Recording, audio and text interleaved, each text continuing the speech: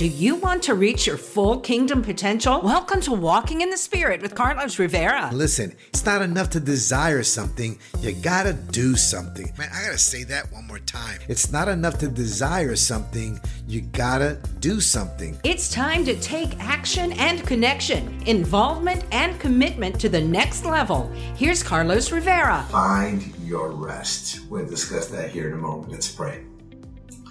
Heavenly Father, we just thank you and we praise you that your word minister to our hearts, that we can grow closer to you and become more like you. In Jesus' name, amen. Praise God. Challenges, this thing never stops. Trials, tribulations, storms just surprise us sometimes and just blindside us. And in the midst of all of this, we have to figure out a way to be able to not just survive, but to thrive. And I believe one of the keys to that is to finding your rest. Finding your rest. Look what Matthew chapter 11, verse 28 through 30 has to say. Come to me, all you who are weary and burdened, and I will give you rest. Take my yoke upon you and learn from me, for I am gentle and humble in heart, and you will find rest for your souls. For my yoke is easy and my burden is light. Jesus promised us rest for our souls. See, only in Him can our burdens be lifted. See, only in Him can we find help and strength, for the greatest times of need. See, I know that when the Lord makes Himself available to us and we're able to press into what the Lord is doing in our lives and what He wants to do, because what He wants to do is give us a life more abundant, and that life of abundance includes being rested, finding that eye of the storm in the midst of the storm, finding that place where we know we can't always change the outside of what's going on, so we have to be able to work on the inside of who we are to be able to not just to cope, but to really grow and strive, even take ground in the midst of adversity. See, for He is our peace. The Bible says He is the Prince of Peace. And in our scripture, He invites us to come in. He invites us to come to Him. And that invitation is open to everyone. At the end of the day, we need to know that Jesus is our rest. See, true peace can never be found through the material world, through money, or even the people we love most. But in Christ, we have the peace that we need when we stay tuned into Him, and we can find that place of rest where we're able to step into His presence, step into that closet, that private place we can go to, unload all of our burdens, right? And then be able to walk in that rest. You can walk in peace when you trust in God. And I believe one of the most draining things that happen in our lives and our emotions, especially, because to find rest is really to be at peace in your emotions as well. And I believe that anger can be one of the things that drains us the most, drains our energy, drains literally our logic, our reasoning.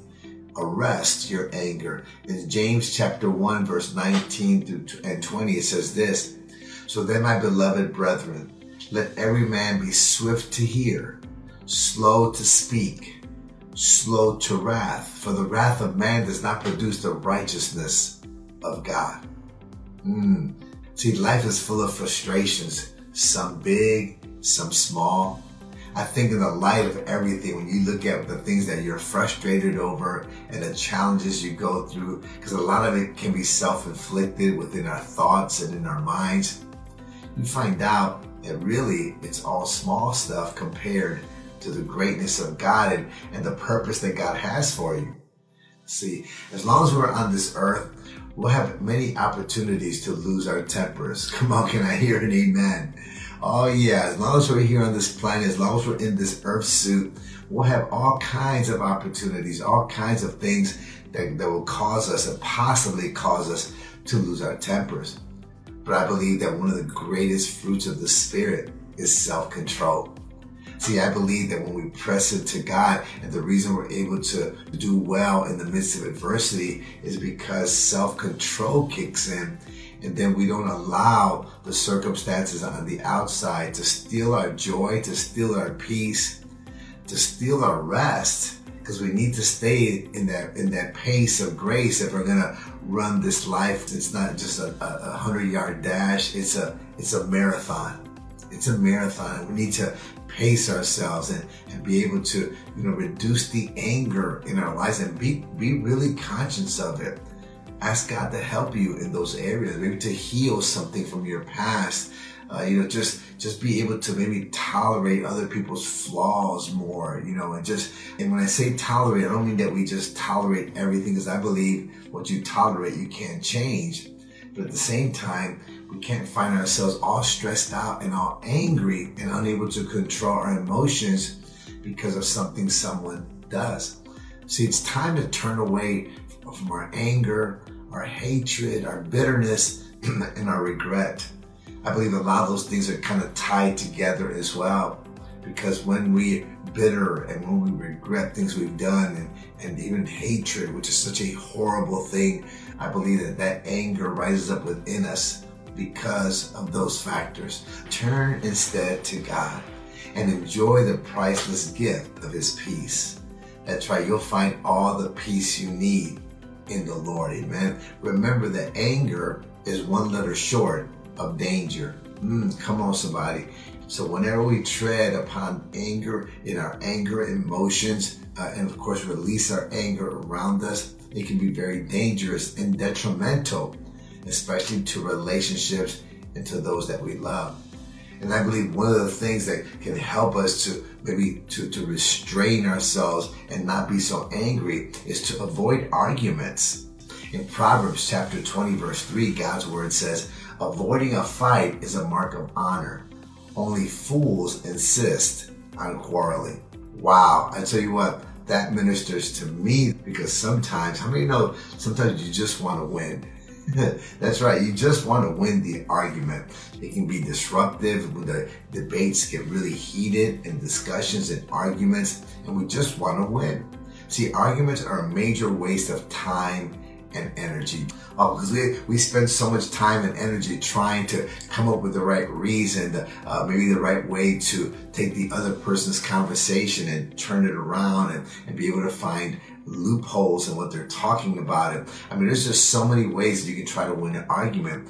The problem is that you can win an argument but yet lose the person, lose the relationship because you insist on winning. Listen, trust me, when I talk about this, I'm preaching to the choir on this one. Come on, somebody. I'm talking to me as well, because I have to kind of look at those arguments sometimes and not be so quick to win them. But sometimes you just have to realize the source, right? If you're dealing with difficult people, you may be tempted to argue over worthless matters. I mean, some things just aren't worth the energy or the time. See, don't get set up. See, refuse to participate in conflicting conversations. Just don't give them. Some people will just want to start an argument. Maybe they're in a bad place in their lives. Maybe they're going through a difficult challenge and they just want to argue. They want to nitpick and then create an argument. Listen, don't do it. Don't feed that argumentative spirit. Listen, feeding an argumentative spirit will starve you of your peace. It'll take you out of your rest. It'll take you out of that zone that God wants you to be in, that pace of grace. I believe that we really need to be so conscious and not always try to win every argument, but allow God's grace and mercy to work through us. And you know what? I find in many cases that when the Holy Spirit deals with people and deals with us as well, that we end up coming back more humbled and realizing that maybe that argument wasn't so important. Maybe the person is more important than that. Amen. I close every gathering with a scripture, right? And it's Romans chapter 8, verse 11. God's word says this: if the spirit of him who raised Jesus from the dead dwells in you, he who raised Christ Jesus from the dead will also give life to your mortal bodies through his spirit who dwells in you. Wow. That is so powerful. The Holy Spirit dwells in us, and He gives not just our spirit life, but even our physical body. He gives it life and energy. And that's what I believe God wants us to do, is to be energetic, to be enthusiastic, to show forth His glory. Amen. Praise God. When you're walking in the Spirit, you will never fulfill the desires of the flesh. God bless you. Walking in the Spirit with Carlos Rivera. Don't forget to share this podcast. Let us know how God is working in your life and how we can pray for you. If you wonder about it, wander around it, worry about it, join us for fresh inspiration and motivation from the Word of God, with new episodes available every Friday. Connect with Carlos at carlosmrivera.com.